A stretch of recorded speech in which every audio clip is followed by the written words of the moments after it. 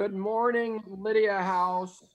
We're glad to be together by Zoom, and we're glad for this beautiful Christmas season, this Advent season, in which we are preparing our heart to receive the Lord who comes to us as a baby, as God in flesh, as the Son of God. And so we light these candles each week, one, to remember, to prepare for the Advent.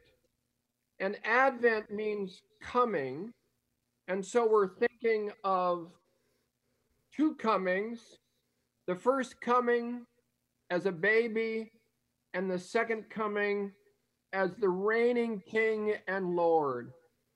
And so we open with prayer now. Father, we thank you for this beautiful season, a season of giving, but a season when we remember when you gave the very best, your very own son, to be born of a virgin, to come into this world. We marvel at it. We marvel at God taking on flesh and becoming a human being. We thank you for the incarnation, that God in flesh among us, and that one day we will come and be with your family in person in the new earth, in the new heavens, in the new earth. We thank you for that. We rejoice. I thank you for Lydia House. I thank you today that we get to hear your word through Andrew Dvorak, and that we can share in the wonderful songs and sing together your praises. We bless your holy name this day. Amen. Amen. And Nate, you asked me to say a word about sure, yeah, that'd be good. Phil. We're thinking a lot these days of Phil. We thank you, Lydia House. You sent us some beautiful flowers, and we've been blessed by the love and the care that people have shown to us. Karen, did you want to say anything? This is not. Yes, we feel God's love, and we're drawing closer to the Lord. My dad left on Pearl Harbor Day, and he's in a very safe harbor now, and he has the pearl of great price. And that was the day I'm sure he heard the call to go to Japan the first time, and it turned him around to follow the Lord to Japan as a missionary. So, yeah, thank you, Lord. And my mother is just very gracious and peaceful and very healthy. And so we are praising the Lord for that. That's an incredible gift at this time. And I'm looking forward to, I see this clarinet, and I'm telling you, I put his clarinet in his hands when he was going to Jesus. And very special, Kaylee, that you're going to play that. Thank you. Thank you. Yeah, Kaylee is going to play clarinet in honor of great grandpa Phil, and Andrew's going to accompany her on trumpet. Wow. CJ, is there anything I should do sound wise for this? We didn't talk about this. Sorry. It's pretty. I don't think so. I think the mic should pick it up pretty well. Okay. I'm worried about too much, if anything. No, it'll be good. So yeah, they're gonna do some Christmas songs. Phil loved Christmas carols, and so they're gonna just do a little medley. All right, go ahead, guys. The first song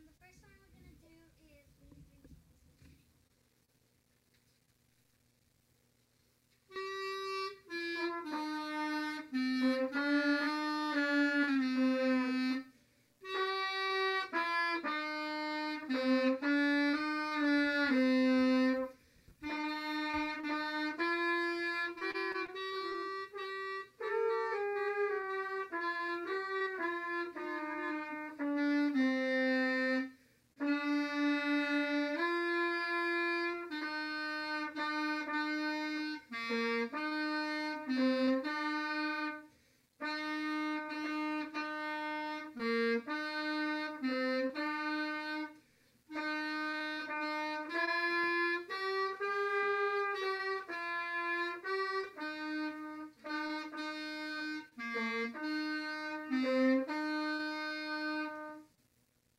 Yeah. Hallelujah. So wonderful. So the second song we're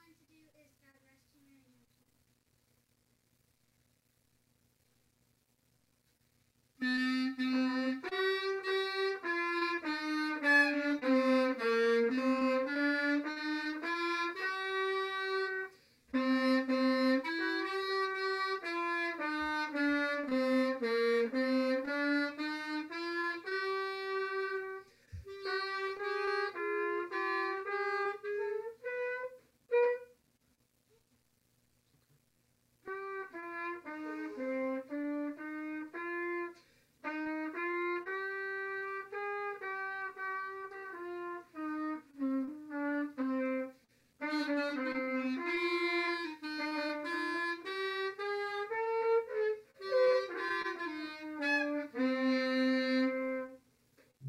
Little Yay. Let's see if move on to the next one. Let's see if they can guess what it is. So since the grandkids, great grandkids aren't allowed to go to the memorial service tomorrow for Phil, the service is at Fort Snelling because he was a World War II vet. So the kids are doing their musical tribute for the memorial right now. So make them guess on the next song. I think they'll get it.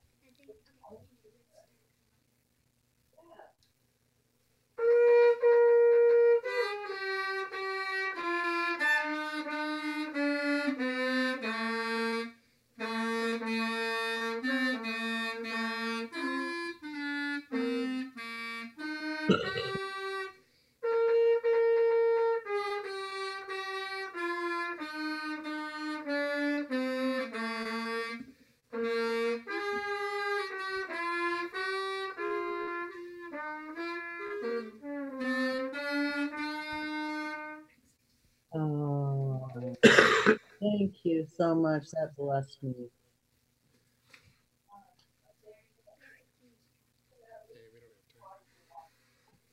It's not going to sound so.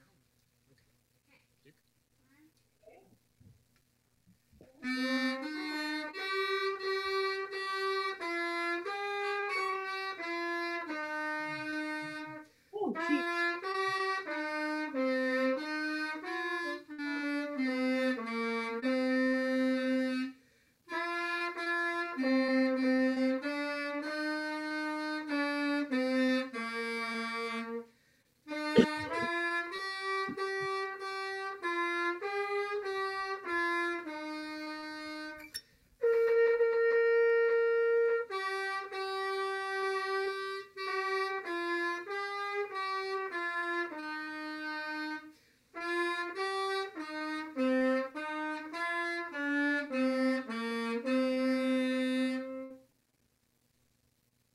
Hallelujah. Oh, come on, come on.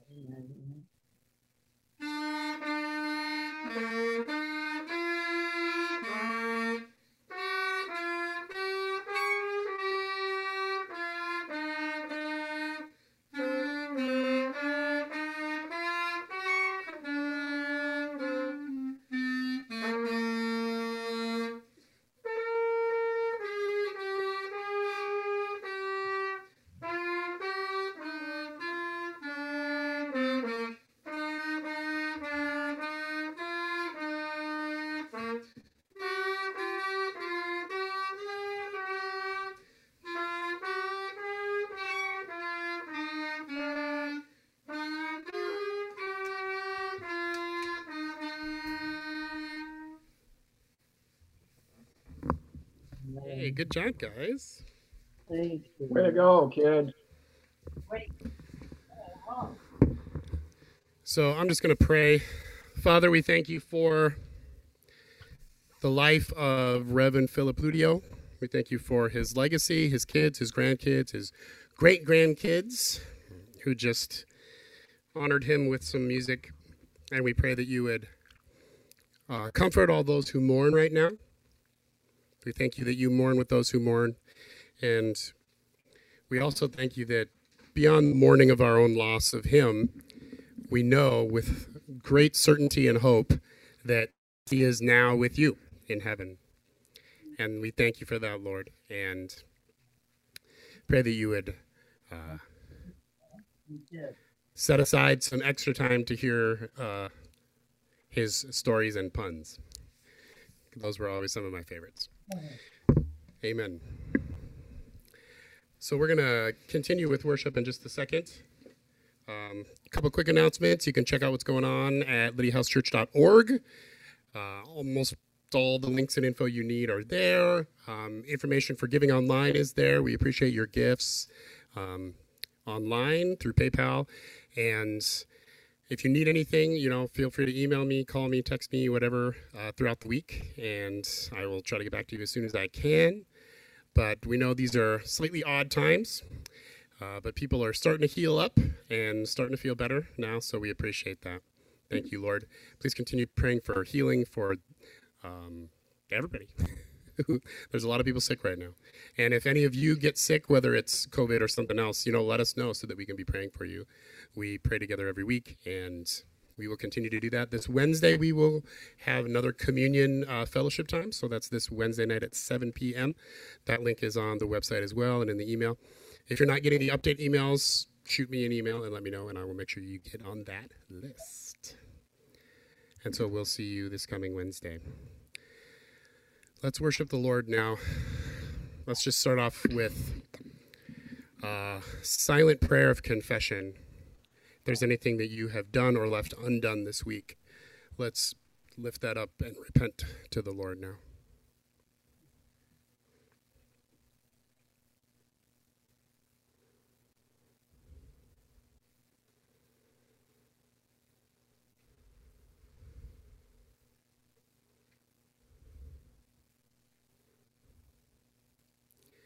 We thank you for your forgiveness, Lord, and we receive that in Jesus' name. The reason you sent your son Jesus during this time that we celebrate now, so that he could die for us, so that we could become a part of your family.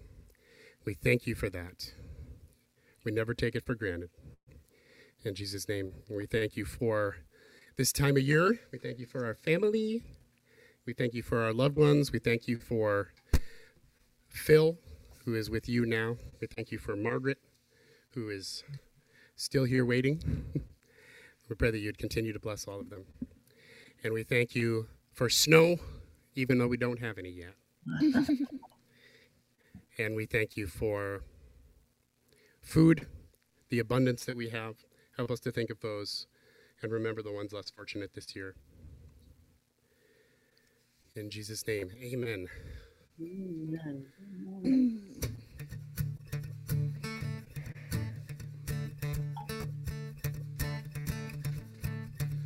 Come, they told me, pa-rum-pum-pum-pum, a newborn king to see, pa-rum-pum-pum-pum. Our finest gifts we bring, pa-rum-pum-pum-pum, to lay before the king, pa-rum-pum-pum-pum, rum-pum-pum-pum, rum-pum-pum-pum.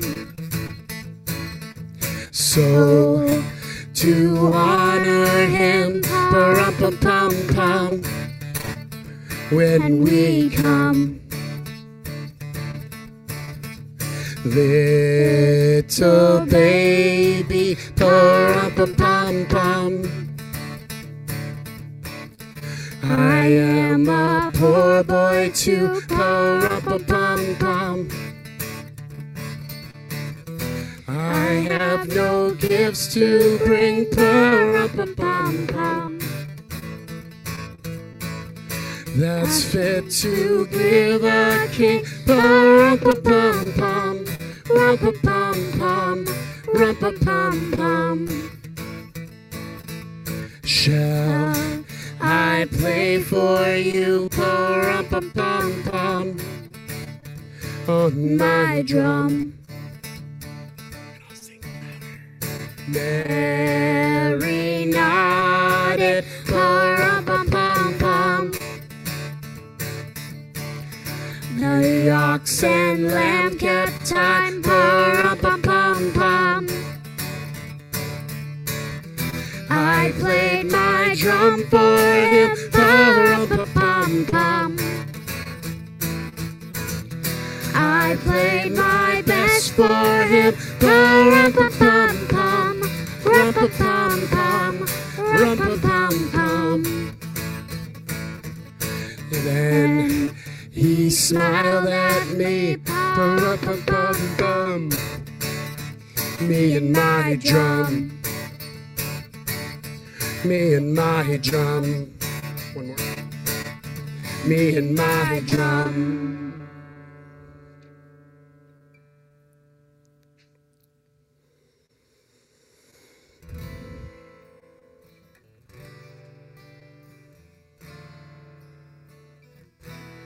Mary, did you know that your baby boy would someday walk on water? Mary, did you know that your baby boy would save our sons and daughters? Did you know that your baby boy has come to make you new? And this child that you deliver would soon deliver you. Mary, did you know that your baby boy will give sight to a blind man? Mary, did you know that your baby boy would calm the storms with his hand? Did you know that your baby boy has walked where angels trod? When you've kissed your little baby, you've kissed the face of God. Oh, Mary, did you know? Oh, Mary, did you know?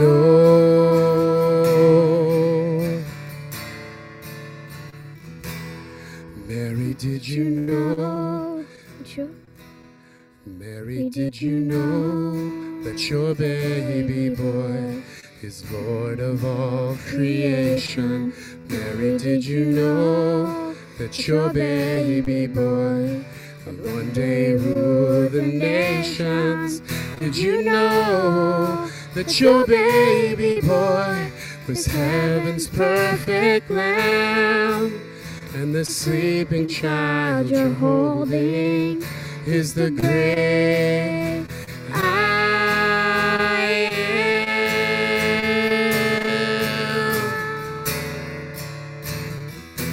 The great I am.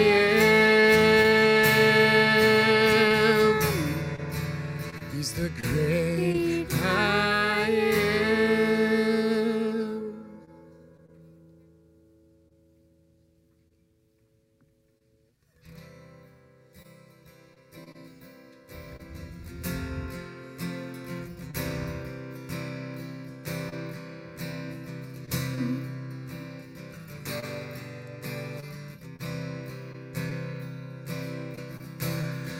Oh, holy night, the stars are brightly shining. It is the night of our dear Savior's birth.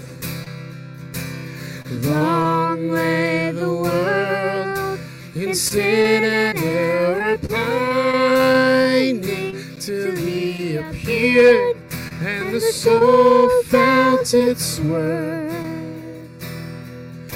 A thrill of hope, the weary world rejoices, for yonder breaks a new and glorious morn. Fall on your knees, oh, hear the angel voices, oh, night divine, oh, night when Christ was born, oh, night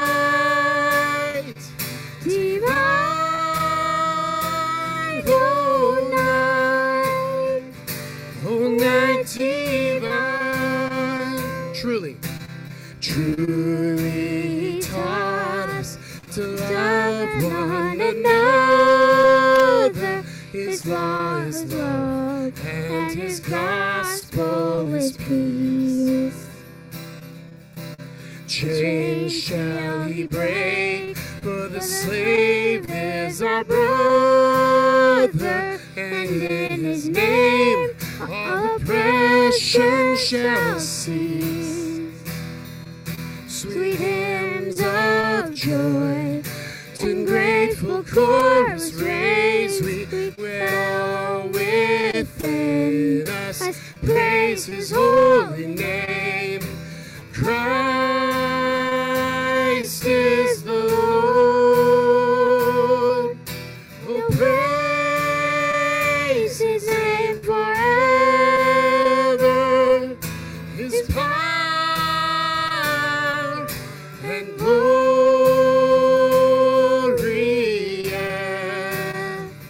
evermore proclaim.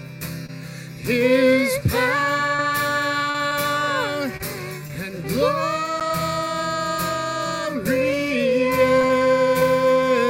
evermore proclaim. Fall on your knees.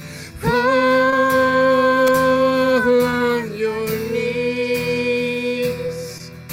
Oh, hear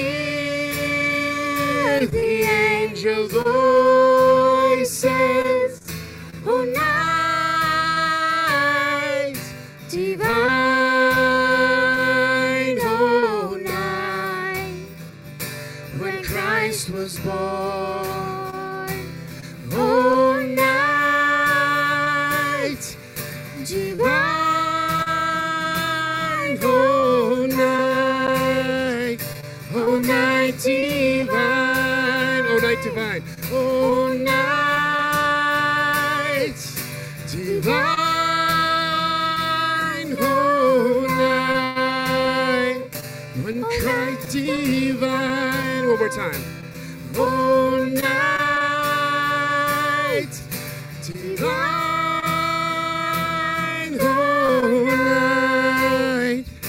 oh, night divine.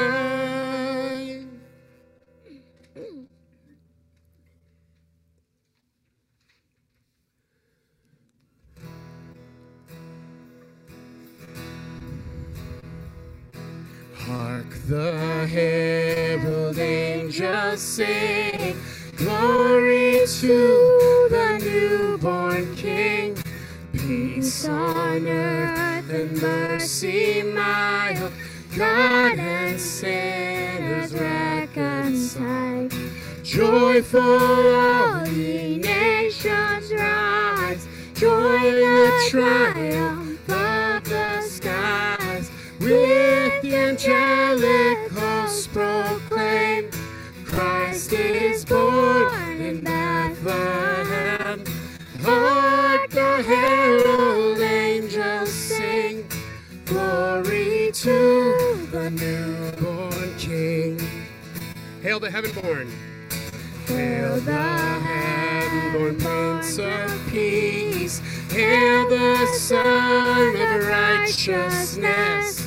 Light and life to all He brings, risen with healing in His wings. Mild He lay His glory by, born that man no more may die, born to raise the song of earth, born to give the second birth. Hark the herald angels sing, glory to the newborn King. King of heaven, come down. King of heaven, come now. Let your glory reign, shining like the day. King of heaven, come. King of heaven, rise up. Who could stand against us? You are strong to save in your mighty name. King of heaven, come. King of heaven, come.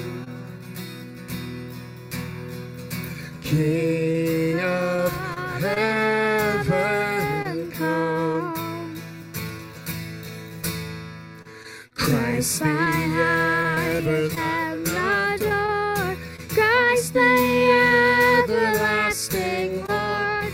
Late in time, behold, He comes, offspring of a virgin's womb.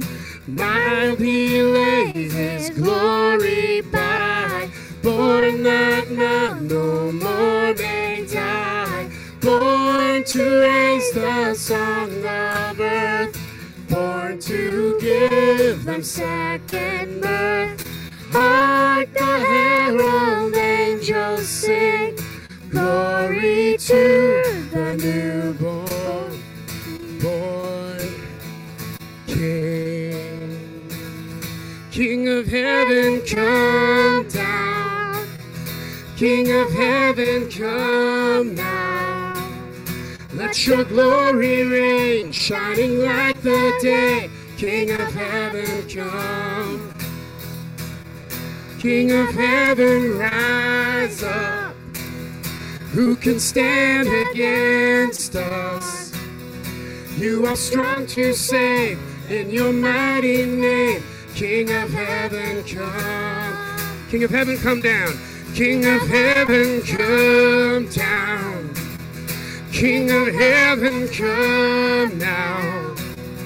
Let your glory reign, shining like the day. King of heaven, come. King of heaven, rise up. Who can stand against us? You are strong to save in your mighty name. King of heaven, come. King of heaven, come. King of heaven, come. King of heaven, come. King of heaven, come. King of heaven, come. King of heaven, come. King of heaven, come. King of heaven, come.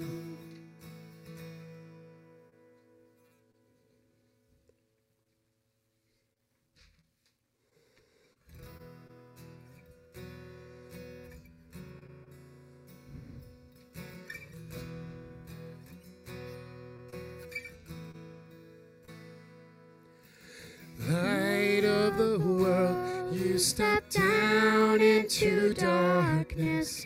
Open my eyes, let me see the beauty that made this heart adore you.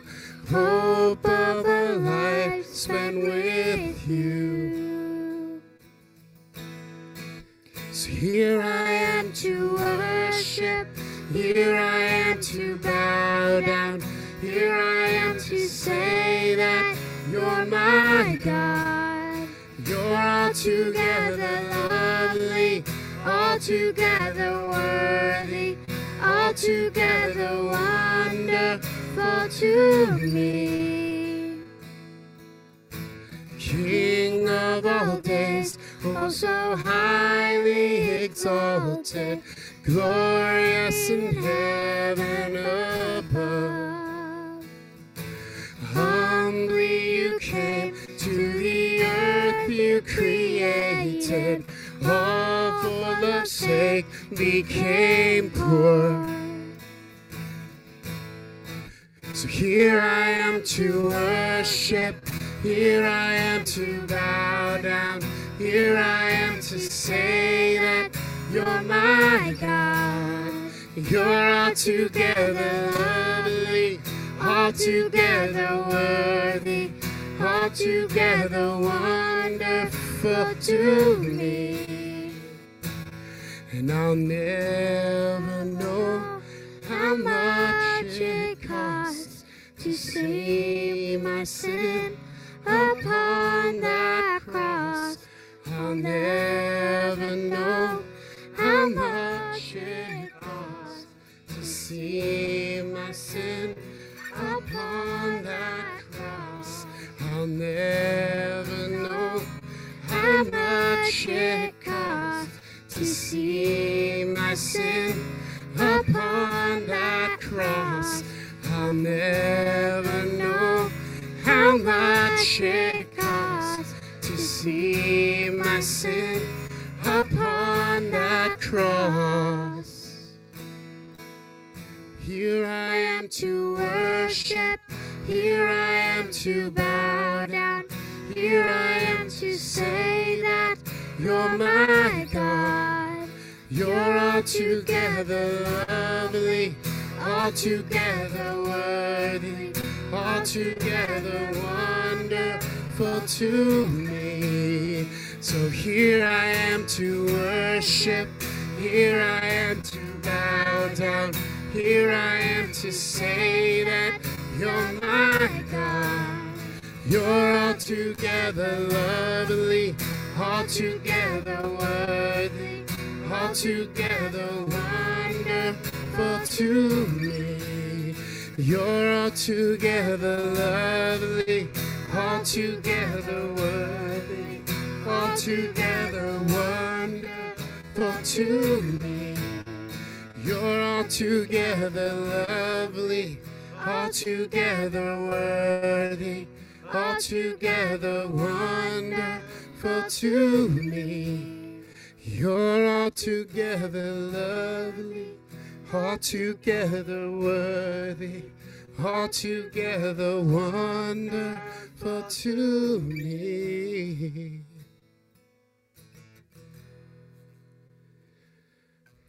Lord, we thank you that you chose, for love's sake, to become poor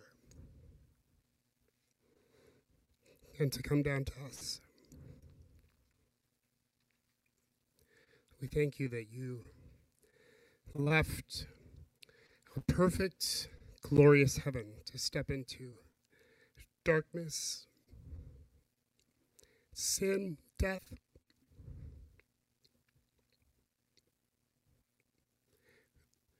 We thank you, Lord.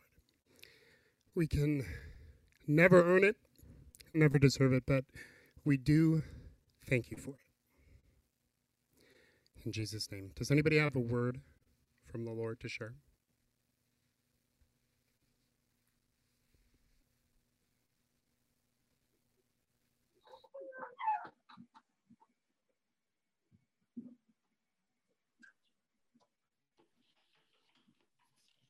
I'd like to read out of Mark. It's Mark chapter 1, verse 30. And it says, now Simon's mother-in-law had for some time been lying sick with a fever. And at once they told him about her. And he, Jesus, went up to her and took her by the hand and raised her up, and the fever left her. And she began to wait on them. Lord, we thank you that in the midst of our illness, you come to us and take our hand and raise us up. We thank you, Lord. And as kings, Lord, that you have given us authority and seated us in heavenly places with you. And we speak to those who are ill, and we say, be healed in the name of Jesus Christ. Be healed in Jesus' name. Yeah. And Lord, as priests, we thank you for all those who are in the healing process and those who may become sick, and you will be healing. We pray for them, Lord, and we say, fill them, Lord, with your Holy Spirit. Fill them with your healing power in Jesus' name. And we thank you, Lord. We thank you for your word. We thank you, Lord, for all those that have been healed. We thank you, Lord, for your people who are carrying on, Lord. We thank you that we are possessing the land and we are standing until you come. In Jesus' name. In Jesus' name. Amen. Thank you, Lord. Good word. I'd like to share a word that we don't know how much the people on the other side can see of us. If they can, I know that Phil would have been proud of Kaylee and Andrew this morning. That was very special, Kaylee and Andrew. Wonderful worship time. We've got Margaret right here. Yeah. She's sharing with us. She's singing the songs that she knows, separated from her husband for a season, but to be reunited in the near future, we're sure, by God's good grace. So we bless the memory of Phil, and thank you, kids, for your wonderful music this morning. Thank you so much. Right, Mom. Enjoy that. Yes, amen. Anything you want to say, Grandma? I want to say amen to everything that was said. Yeah. Thank you, Lord Jesus, that you are in charge of us and you know everything about us. And you are the one who directs and guides and leads us. Yes. Every step of the way. Every step, for sure.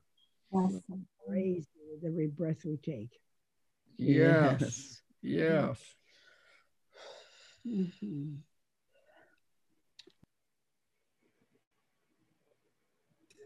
Hey, sorry, transitioning here.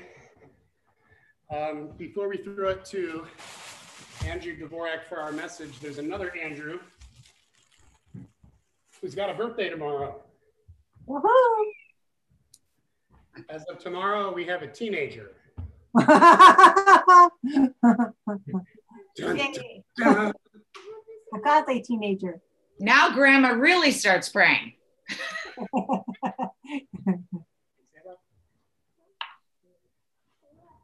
Okay, so we're going to sing happy birthday to Andrew. And Daddy. And Bella wants to sing to Daddy too because it was his birthday yesterday. Yes, it was my birthday yesterday. Wow. Can we sing it? I remember that. What? Happy birthday to you. Happy birthday to you. Happy birthday, to Andrew. May Jesus bless you. Nate, how old are you? I'm 30 years older than Andrew.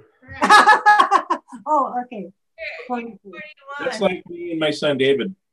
And me and my dad. Yeah, it's always easy to now. I actually am at that point where I'm starting to forget my age once in a while. So I just have to be like, well, I know Andrew's 12. Okay, so I'm 42. All right. Andrew, Nate, you're 2 years older than me.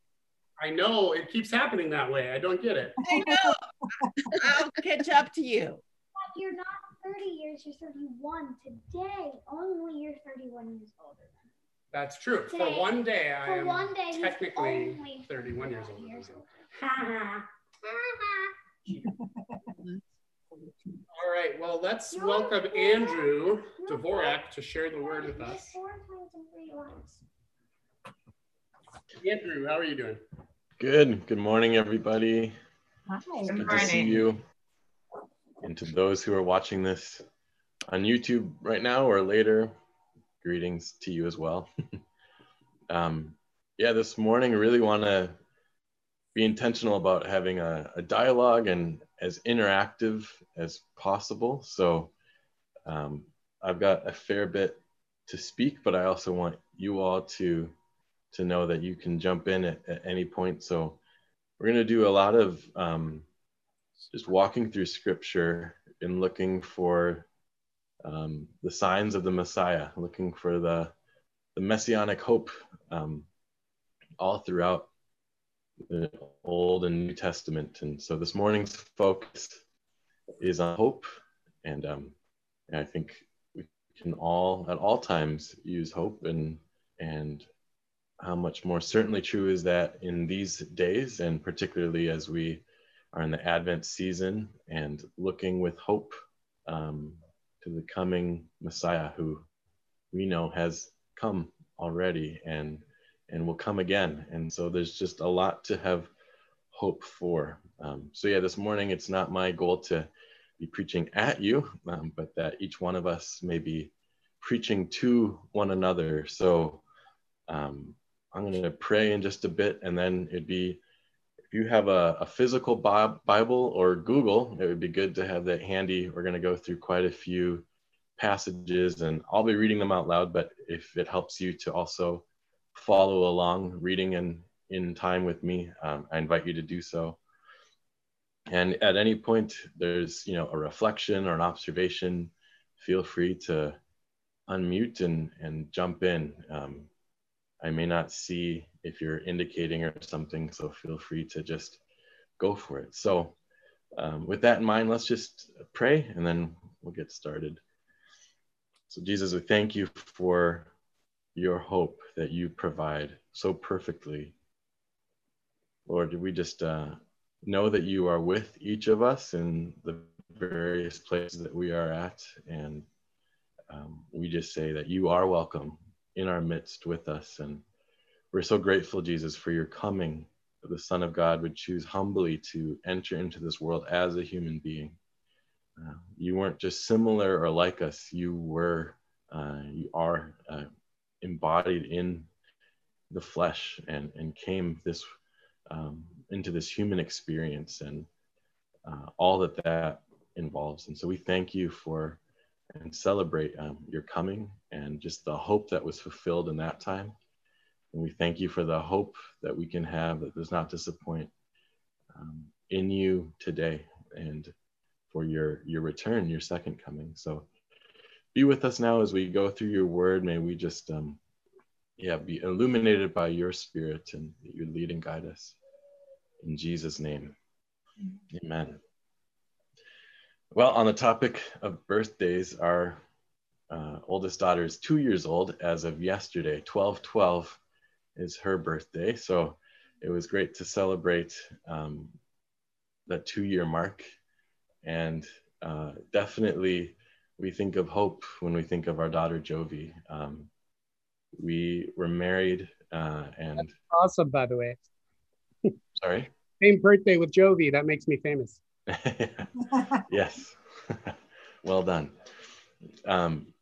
We were married, and then it took 3 years until we got to meet Jovi, and there was a lot of pain and emotional difficulty, and things really were challenging when we were hopeful for adding to our family immediately, and having that hope deferred, there were times where it really rotted us on the inside.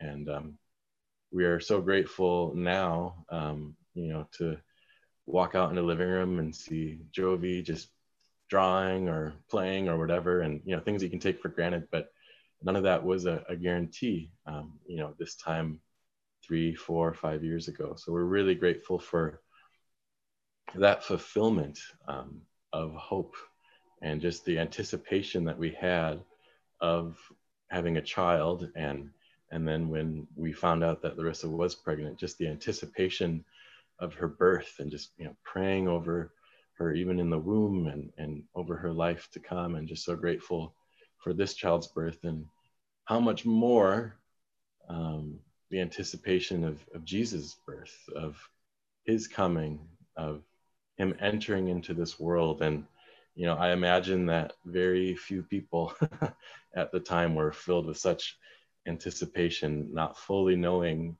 who Jesus was or what he would end up doing.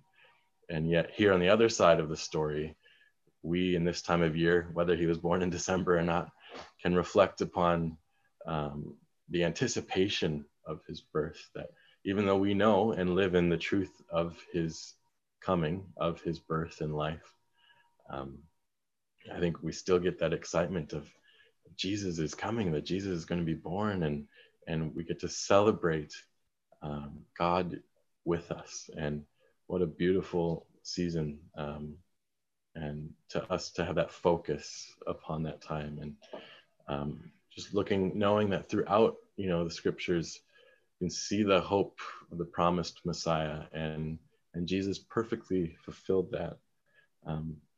So I think first question I'd like to just open up to all of us is, how would you define hope? I'll share something in a minute, but I want to hear from others too, of what would be your definition of hope. And if no one wants to say anything, I'll just say what I have, but I would like to hear from you.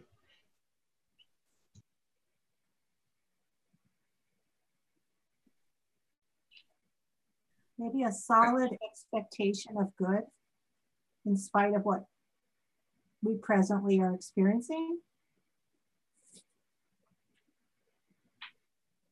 Yes, I always think of it as expectantly looking into the eyes of Christ with not that you're going to get exactly what you're praying for, but that you know that as you look at him expectantly, he is going to work it out in a good way. It might not be your way, but a good way. Yeah, it seems it's always you're always thinking into the future with hope, but at the same time, as everybody's been saying things here, sometimes it's current too, because you need the hope for the encouragement within your spirits.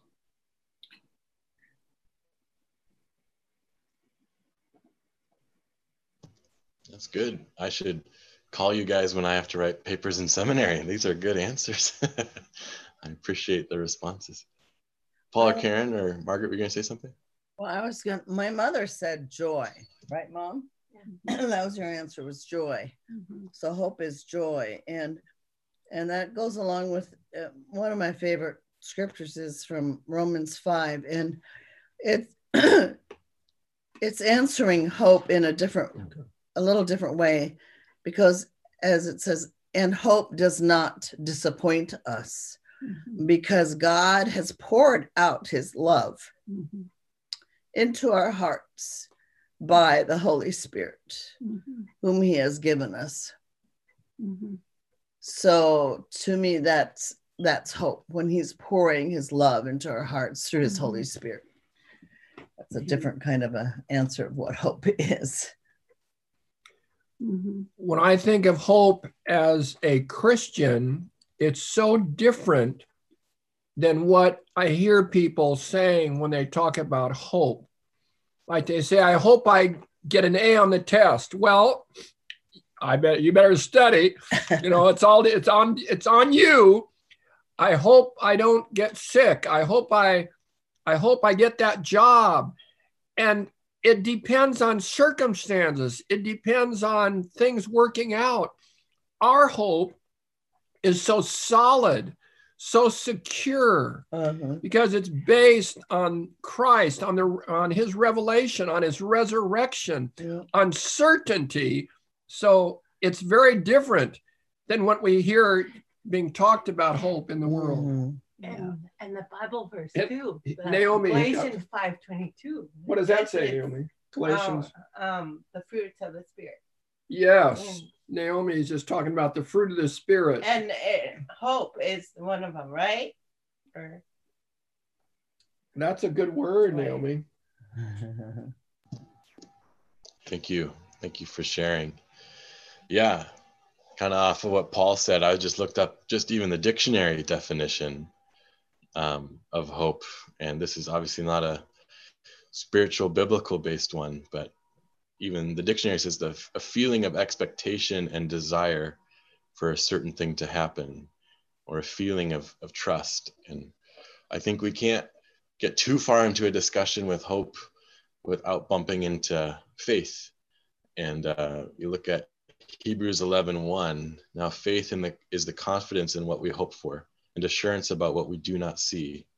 So I feel that faith and hope are so closely connected, that hope is, the stuff of faith, that hope drives our faith. And I think back to, waiting for Jovi to come into existence, that we had such a hope of becoming parents, and it was just a strong desire on the inside, and really motivated our faith, and really occupied so much of our thinking, and our just how we were going through life in those years. So much of that was just driven by that hope. And I really feel like hope is the stuff of faith, and biblical hope is an application of your faith that supplies a confident expectation in God's fulfillment of his promises. So just like we were saying earlier, knowing that security,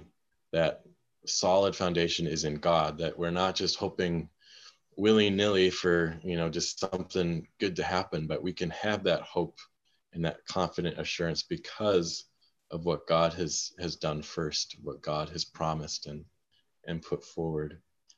It's more than a wish. In the Bible, hope is the confident expectation of what God has promised, and its strength is in his faithfulness. And I think if we were to kind of try to find a delineation point between faith and hope, faith says that it is so now, and hope says in the future it could happen. Hope can help drive faith. Hope can lead us to faith and fulfillment. And again, it just seems like faith is that gift that gets given to us, and that's the vehicle, and it's the fuel seems to be hope that really progresses that along. And we consider who needs hope. We're going to look through these scriptures in Isaiah and then into the New Testament, and consider the audience there, what they needed hope for. And we consider the question of who needs hope. The answer is all of us in different ways. Uniquely, we have different things that we have hope for. And then in a more general sense, we have hope in the sense of salvation, of a good future, whether that's going to be completely fulfilled here on earth or in eternity with Jesus. We have that hope that is solid and secure because of what Christ has done. And so Psalm 42:5, it says, "Why, my soul, are you downcast? Why so disturbed within me? Put your hope in God, for I will yet praise him, my Savior and my God." So again, why, my soul, are you downcast? Why so disturbed within me? Put your hope in God, for I will yet praise him, my Savior and my God. Last two times I've spoken on lament, and I wasn't looking for anything like that in this time around, but I think that encapsulates that well of we identify our reality, whether it's really happy or whether it's, raw, real grief or mourning, but really to speak to our very soul, to put your hope in God. And, that can sum up this whole message in those three words. Put your hope in God forwards. And I think that's a daily, if not hourly, thing that we need to remind our very being to put our hope in God, that when we go along life's way and we bump into those walls, or things happen that we were not planning on, or things that are sad or hurtful, damaging in some way, that we may still have hope in God. And that hope, as Karen shared, does not disappoint. So I invite you to flip into Isaiah with me. I'm going to read a few passages from Isaiah, beginning with Isaiah 7, verse 14. And I'll go through these Isaiah passages and ask a couple questions. And then, but if you want to shout something out in the meantime, feel free. So Isaiah 7, verse 14. "The Lord himself will give you the sign. Look, the virgin will conceive a child. She will give birth to a son and will call him Emmanuel," which means God is with us. And then just two chapters later, Isaiah 9, and we're going to start with verse 2 and then just do 6 and 7. So Isaiah 9. The people who walk in darkness will see a great light. For those who live in a land of deep darkness, a light will shine. For a child is born to us, a son is given to us. The government will rest on his shoulders, and he will be called Wonderful Counselor, Mighty God, Everlasting Father, Prince of Peace. His government and its peace will never end. He will rule with fairness and justice from the throne of his ancestor David for all eternity. The passionate commitment of the Lord of Heaven's armies will make this happen. And then 2 chapters further in Isaiah 11, 1 through 10. Out of the stump of David's family will grow a shoot. Yes, a new branch bearing fruit from the old root. And the Spirit of the Lord will rest on him, the Spirit of wisdom and understanding, the Spirit of counsel and might, the Spirit of knowledge and the fear of the Lord. He will delight in obeying the Lord. He will not judge by appearance nor make a decision based on hearsay. He will give justice to the poor and make fair decisions for the exploited.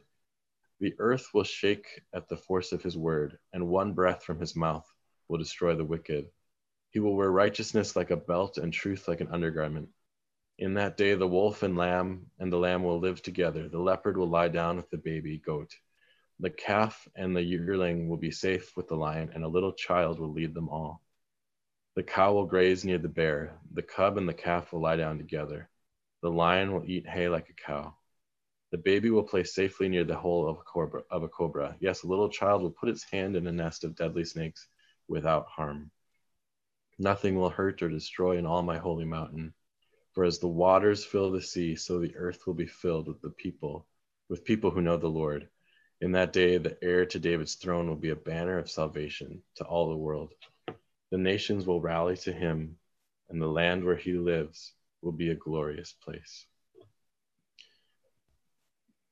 And we just have 2 more passages in Isaiah. So Isaiah 53, it's going to be a rather familiar one, and then another really familiar one in Isaiah 61. So just turn to Isaiah 53,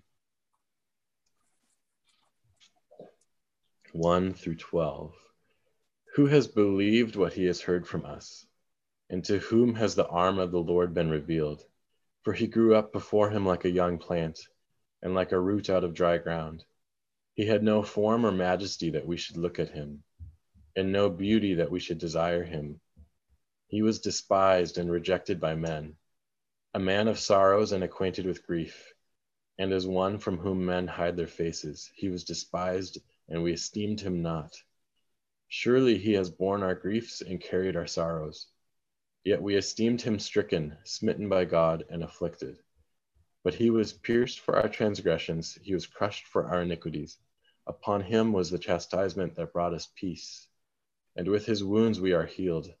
All we like sheep have gone astray. We have turned every one to his own way, and the Lord has laid on him the iniquity of us all. He was oppressed and he was afflicted, yet he opened not his mouth.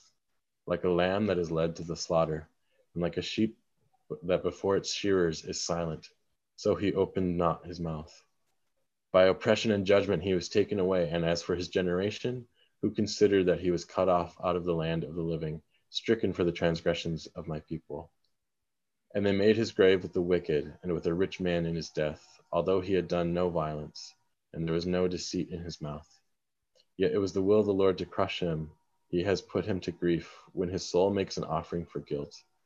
He shall see his offspring, he shall prolong his days, that the will of the Lord shall prosper in his hand. Out of the anguish of his soul he shall see and be satisfied. By his knowledge shall this righteous one, my servant, make many to be accounted righteous, and he shall bear their iniquities. Therefore I will divide him a portion with the many, and he shall divide the spoil with the strong. Because he poured out his soul to death and was numbered with the transgressors, yet he bore the sin of many and makes intercession for the transgressors. So oftentimes I feel like it's Lent and Easter time Good Friday, that we think back to Isaiah 53. But there's no fulfillment of Isaiah 53 without the birth of the Messiah. So it's not as cuddly of a scripture to read, but it's necessary. And then just look at the chapter 61, verses 1 and 2. Isaiah 61. The Spirit of the Lord God is upon me, because the Lord has anointed me to bring good news to the poor. He has sent me to bind up the brokenhearted, to proclaim liberty to the captives, and the opening of the prison to those who are bound, to proclaim the year of the Lord's favor. So we look back, Isaiah was written before the birth of Christ, and just consider what was happening at the time of Isaiah. We know that the kingdom was divided, that we have the 10 tribes identifying as Israel, and then Judah and Benjamin identifying as Judah. And Israel gets taken into captivity, and we even know that the Babylonians are gonna take the rest as well. And although there will be that return to Jerusalem and that remnant being able to rebuild, in that time there's a lot of need for hope. I would say that there's a lot of hopelessness abounding. It would be easy to see all this happening out of your control, and wanting the Messiah to come, of being desirous of being delivered, of seeing the fulfillment that you read about in Hebrew scripture coming to pass in your generation. And yet for those people, they didn't get to see that. Obviously God still intervened and acted, but they were yet to have experienced the fullness of that promise fulfilled through the person of Jesus. Anything else that we can think of that they would, in those times, the first hearers of Isaiah's prophecy, anything else that they would be needing hope for? Feel free to chime in, and if you'd like to move on, we can move on.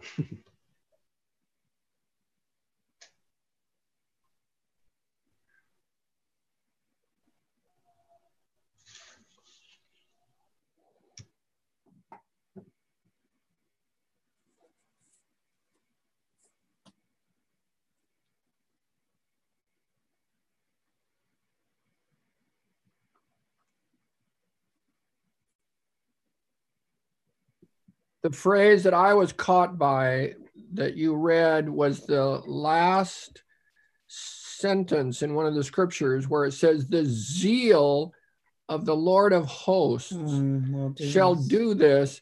And I don't picture God as zealous typically, but here it's his zeal for what is righteous.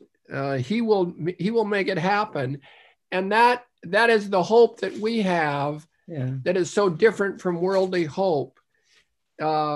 People, they'll need zeal to make their hopes fulfilled, but we rely on the zeal of the Lord of hosts, which puts it in a whole different category. Faith is the assurance of things hoped for that God has promised.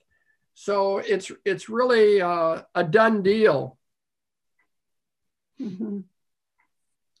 Already done. Someday I want you to all hear the song Paul wrote from that passage, Wonderful Counselor, Mighty God, Everlasting Father, Prince of Peace. It's just so wonderful that we have songs that have been written from different passages. But of course, I'm prejudiced for this passage. So we'll hear it maybe one of these Christmases. I mean, one of these days. Maybe even this afternoon. Why don't we sing it right now? Well, most people don't know it. So Paul, I know it. Let's sing it. You want to sing it? No. Yeah. Well, we'll have to practice. Let's practice it and then sing it next time. Okay. All right. It struck me. He keeps talking about nations, and there's a really big picture thing here, and he keeps bringing up government and all that kind of stuff, and it makes me think about, we just went through a difficult election, and a lot of people, I'd say probably half the country is very concerned right now, the other half is upset. So both bad. And it seems to me, as I read this, that God already fulfilled our hope when it comes to the nations and when it comes to government. He already answered all that. Like our hope, we have complete hope because he already sent Jesus. Like he already gave his answer. He already gave us what we need to make our country better, what we need to make the world better. He already gave it. And that's good. Yeah, I just think that's so cool. Like for Isaiah, it was hope because he was looking at it from a point of view of it's in the future for him. For us, it's the past, but that same hope still holds true. And I like the idea that God's already spoken on the matter. He's already sent Jesus. He's already sent the Savior. The government will be on his shoulders. We don't have to worry about that anymore. Right. Yes, there's a period of time right now on earth where the kingdom of God has not yet come in its fullness, but we don't need to. In fact, we cannot allow ourselves to get too upset or bent out of shape if things aren't going the way we want them to when it comes to, government and politics and that sort of thing. And so I guess it's just it's a perspective change, I like that. That gives me hope. Yeah. Amen. Yeah, it's good.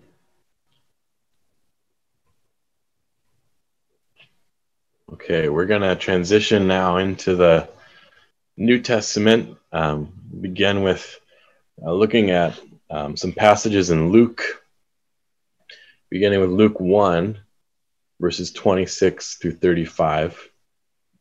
In the 6th month of Elizabeth's pregnancy, God sent the angel Gabriel to Nazareth, a village in Galilee, to a virgin named Mary. She was engaged to be married to a man named Joseph, a descendant of King David. Gabriel appeared to her and said, "Greetings, favored woman, the Lord is with you." Confused and disturbed, Mary tried to think what the angel could mean. "Don't be afraid, Mary," the angel told her, "for you have found favor with God. You will conceive and give birth to a son, and you will name him Jesus. He will be very great and will be called the Son of the Most High. The Lord God will give him the throne of his ancestor David, and he will reign over Israel forever. His kingdom will never end." Mary asked the angel, "But how can this happen? I am a virgin." The angel replied, "The Holy Spirit will come upon you, and the power of the Most High will overshadow you. So the baby to be born will be holy, and he will be called the Son of God." And then later in that chapter, Luke 1, 46 through 55. Mary responded, "Oh, how my soul praises the Lord, how my spirit rejoices in God my Savior. For he took notice of his lowly servant girl, and from now on all generations will call me blessed. For the Mighty One is holy, and he has done great things for me. He shows mercy from generation to generation to all who fear him. His mighty arm has done tremendous things. He has scattered the proud and haughty ones. He has brought down princes from their thrones and exalted the humble. He has filled the hungry with good things and sent the rich away with empty hands. He has helped his servant Israel and remembered to be merciful. For he made this promise to our ancestors, to Abraham and his children forever."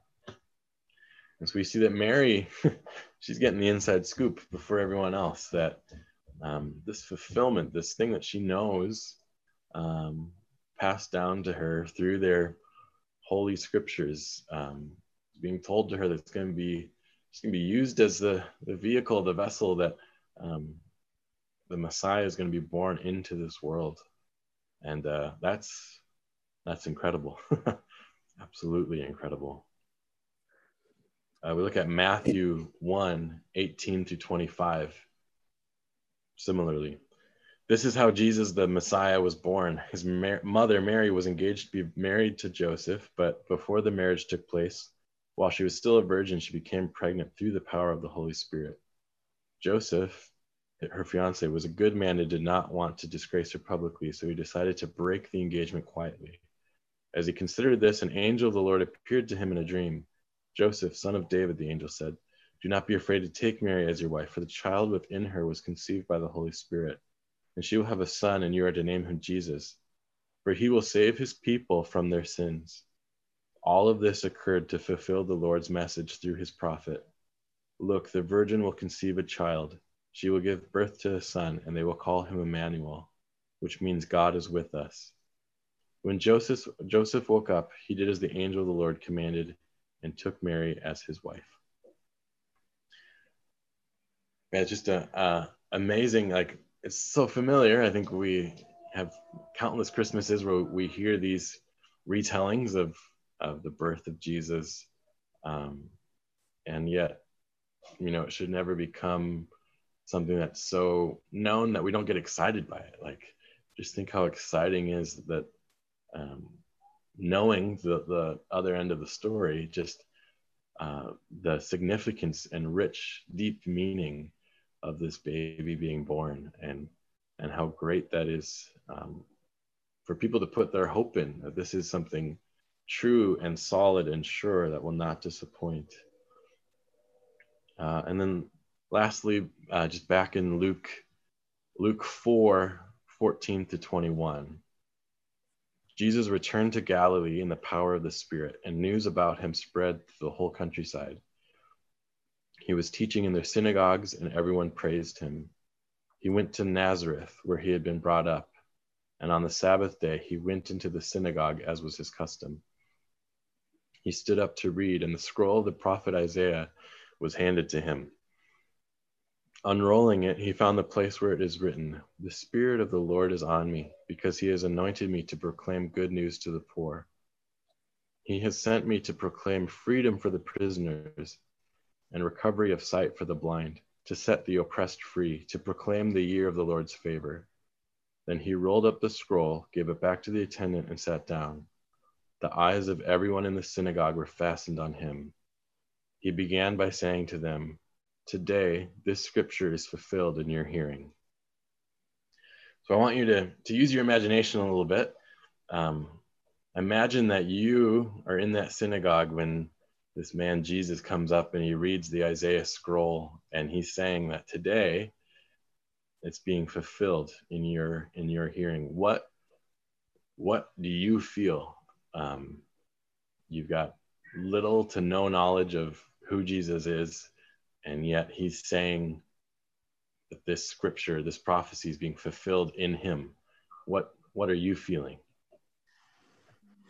What are you feeling, Grandma?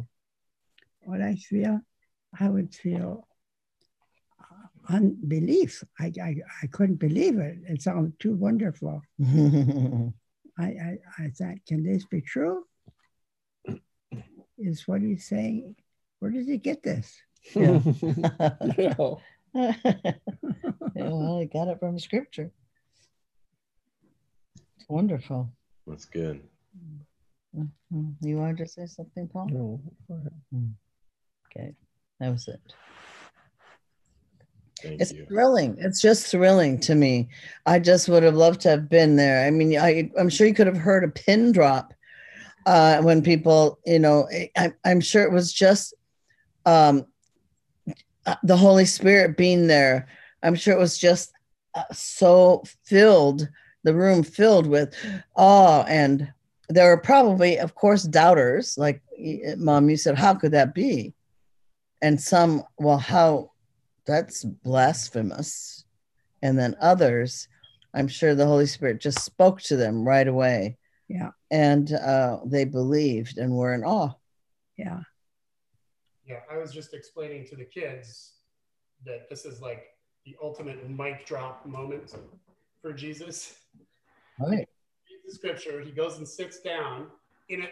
I think he's sitting down in a spot where they maybe didn't necessarily expect him to. He probably was supposed to go back and sit in his seat, and I think he sat in the front, probably facing them. And he says, so that prophecy we just read from like 600 years ago, that literally just happened now. Yeah. Of the fulfillment of that. You know. And like Karen, I think you could have heard a pin drop. Maybe. Yeah. Or you started hearing audible gasps. That's true. And stuff like that too, I'm not sure. But this is Jesus is full like, yeah, this is happening now.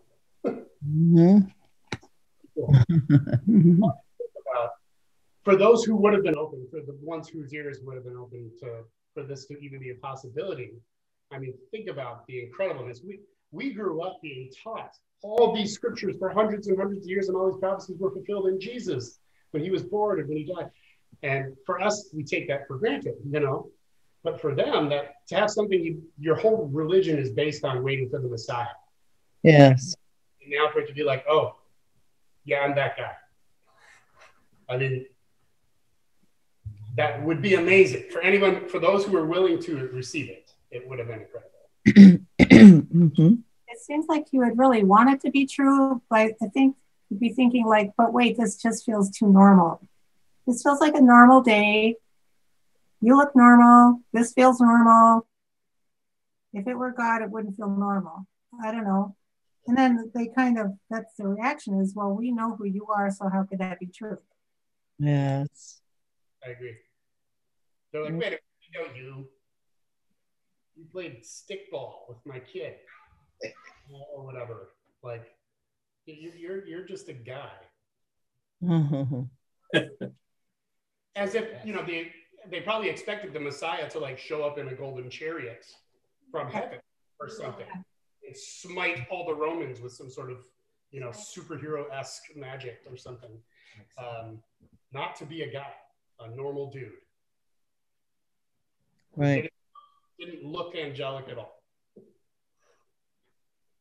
And even those people that might have been normally open to hear that because they knew him sure. might have not been as open as they would have been to somebody they didn't know. Right. Yeah.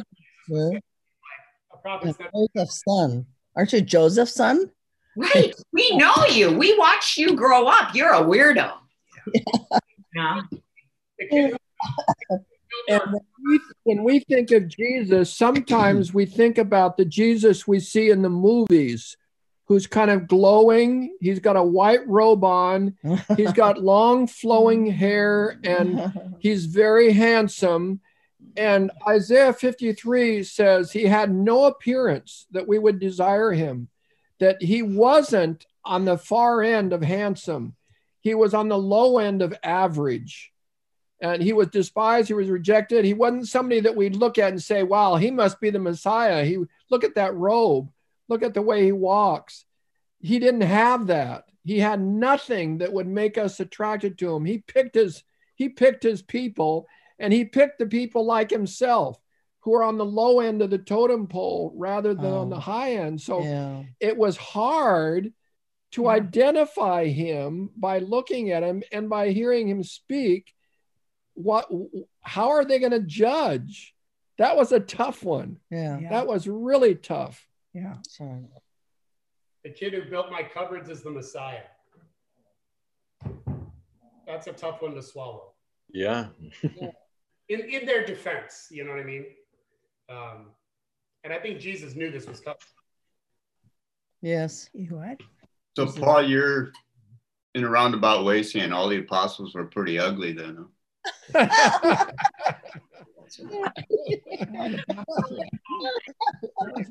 All the apostles were ugly. They were probably pretty dirty, if nothing else. They wouldn't stand out in a crowd, probably. In fact, Jesus himself, it said that they needed Judas to come along to identify Jesus. He didn't glow in the dark. No. And even after he had been around for a while, they still couldn't pick him out. And so they had to have someone come along and say, this is the one, you get him. Why is that? Because he didn't glow in the dark. He was Mr. Average in so many ways.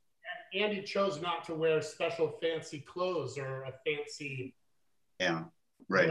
or toga or sash or ring or anything that would distinguish himself, which he's pretty famous at this point, and he's got some rich followers. I'm sure people offered to make him the best ever made and to wear the best sash, and you're the Messiah. You should dress the part. Yeah. It's like, nah. Amazing. He was the same dirty, dingy on the bottom, half-selling robe that everybody else. one from whom men hide their faces. He was despised, and we esteemed him not. Mm-hmm. He wasn't on the high end of the social ladder. Right. Mm-hmm. I appreciate this interaction. It's good discussion. I'm going to jump ahead to a few places around the New Testament. And as I'm reading these passages, just consider how is hope in Christ, the risen Lord, how is hope in Jesus expressed and experienced in the New Testament church? I'm going to read from Acts and Philippians and Colossians. And as I do so, just consider how is hope in Christ experienced or expressed in their midst. So from Acts 2, starting at verse 22, and this kind of goes off what we were talking before, like he would need to back up his claims a bit. So people of Israel, listen, God publicly endorsed Jesus the Nazarene by doing powerful miracles, wonders, and signs through him, as you well know. Yeah. But God knew what would happen, and his prearranged plan was carried out when Jesus was betrayed. With the help of lawless Gentiles, you nailed him to a cross and killed him. But God released him from the horrors of death and raised him back to life, for death could not keep him in its grip. Verse 36, so let everyone in Israel know for certain that God has made this Jesus, whom you crucified, to be both Lord and Messiah. Peter's words pierced their hearts, and they said to him and to the other apostles, brothers, what should we do? Peter replied, each of you must repent of your sins and turn to God, and be baptized in the name of Jesus Christ for the forgiveness of your sins. Then you will receive the gift of the Holy Spirit. This promise is to you, to your children, and to those far away, all who have been called by the Lord our God. And then looking ahead in Philippians 2 verses 6 through 11. Though he was God, he did not think of equality with God as something to cling to. Instead, he gave up his divine privileges. He took the humble position of a slave and was born as a human being. When he appeared in human form, he humbled himself in obedience to God and died a criminal's death on a cross.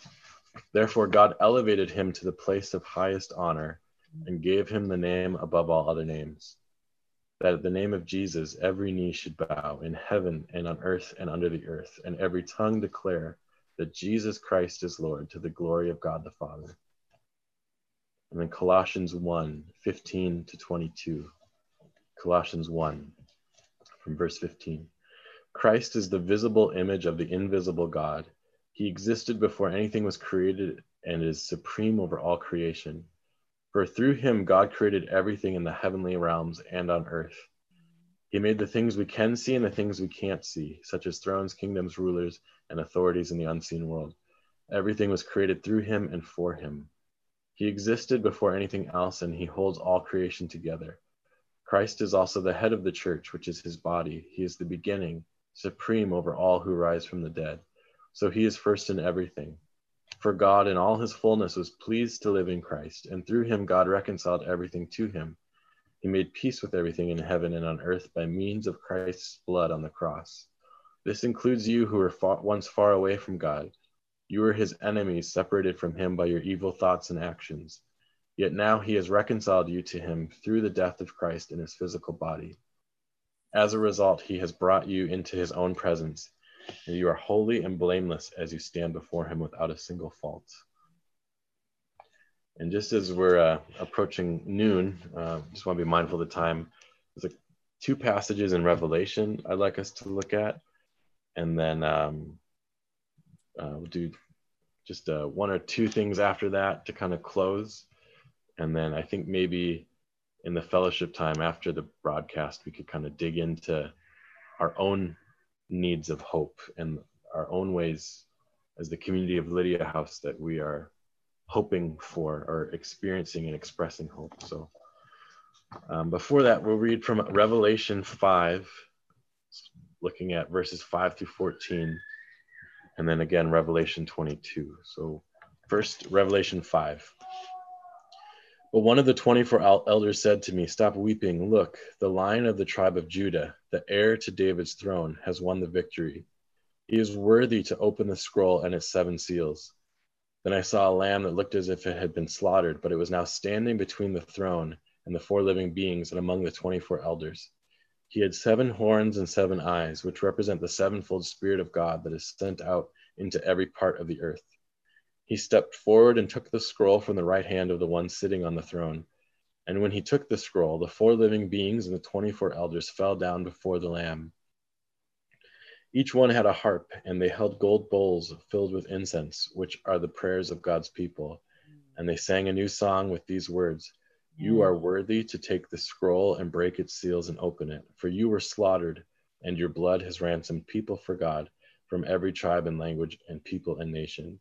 And you have caused them to become a kingdom of priests for our God, and they will reign on the earth." Then I looked again, and I heard the voices of thousands and millions of angels around the throne, and of the living beings and the elders. And they sang in a mighty chorus: "Worthy is the Lamb who was slaughtered, to receive power and riches and wisdom and strength and honor and glory and blessing." And then I heard every creature in heaven and on earth and under the earth and in the sea. They sang, "Blessing and honor and glory and power belong to the one sitting on the throne and to the Lamb forever and ever." And the 4 living beings said, "Amen." And the 24 elders fell down and worshiped the Lamb. And from Revelation 22, verses 16 and 17, and verses 20 and 21.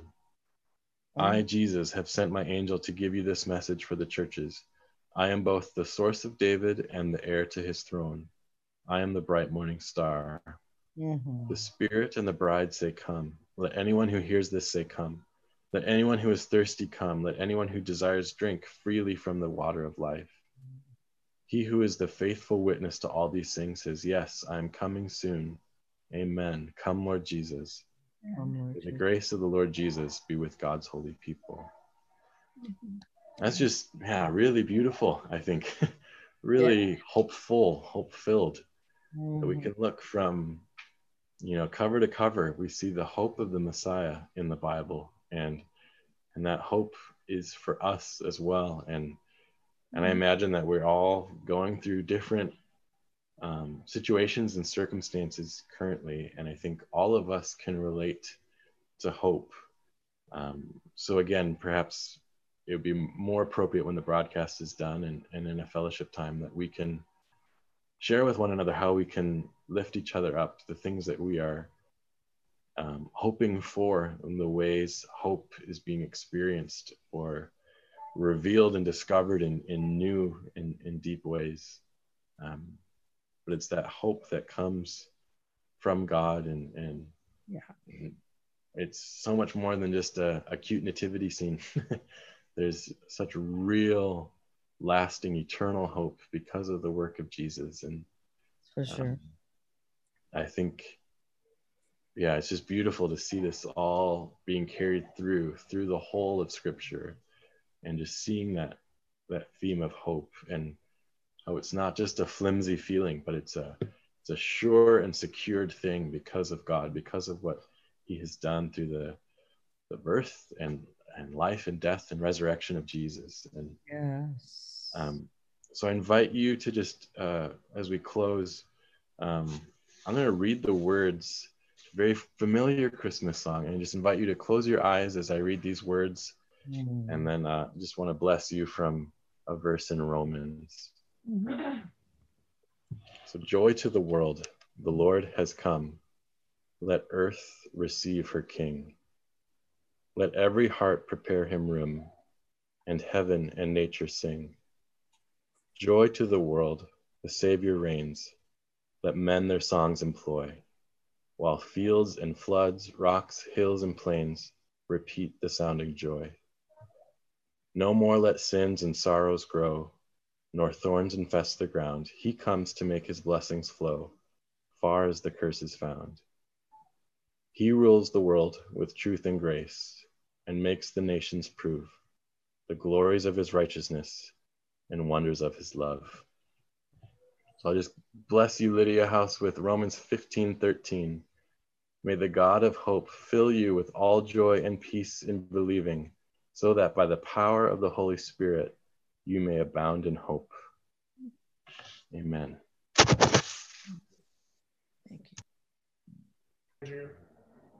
CJ will call that our benediction, okay? And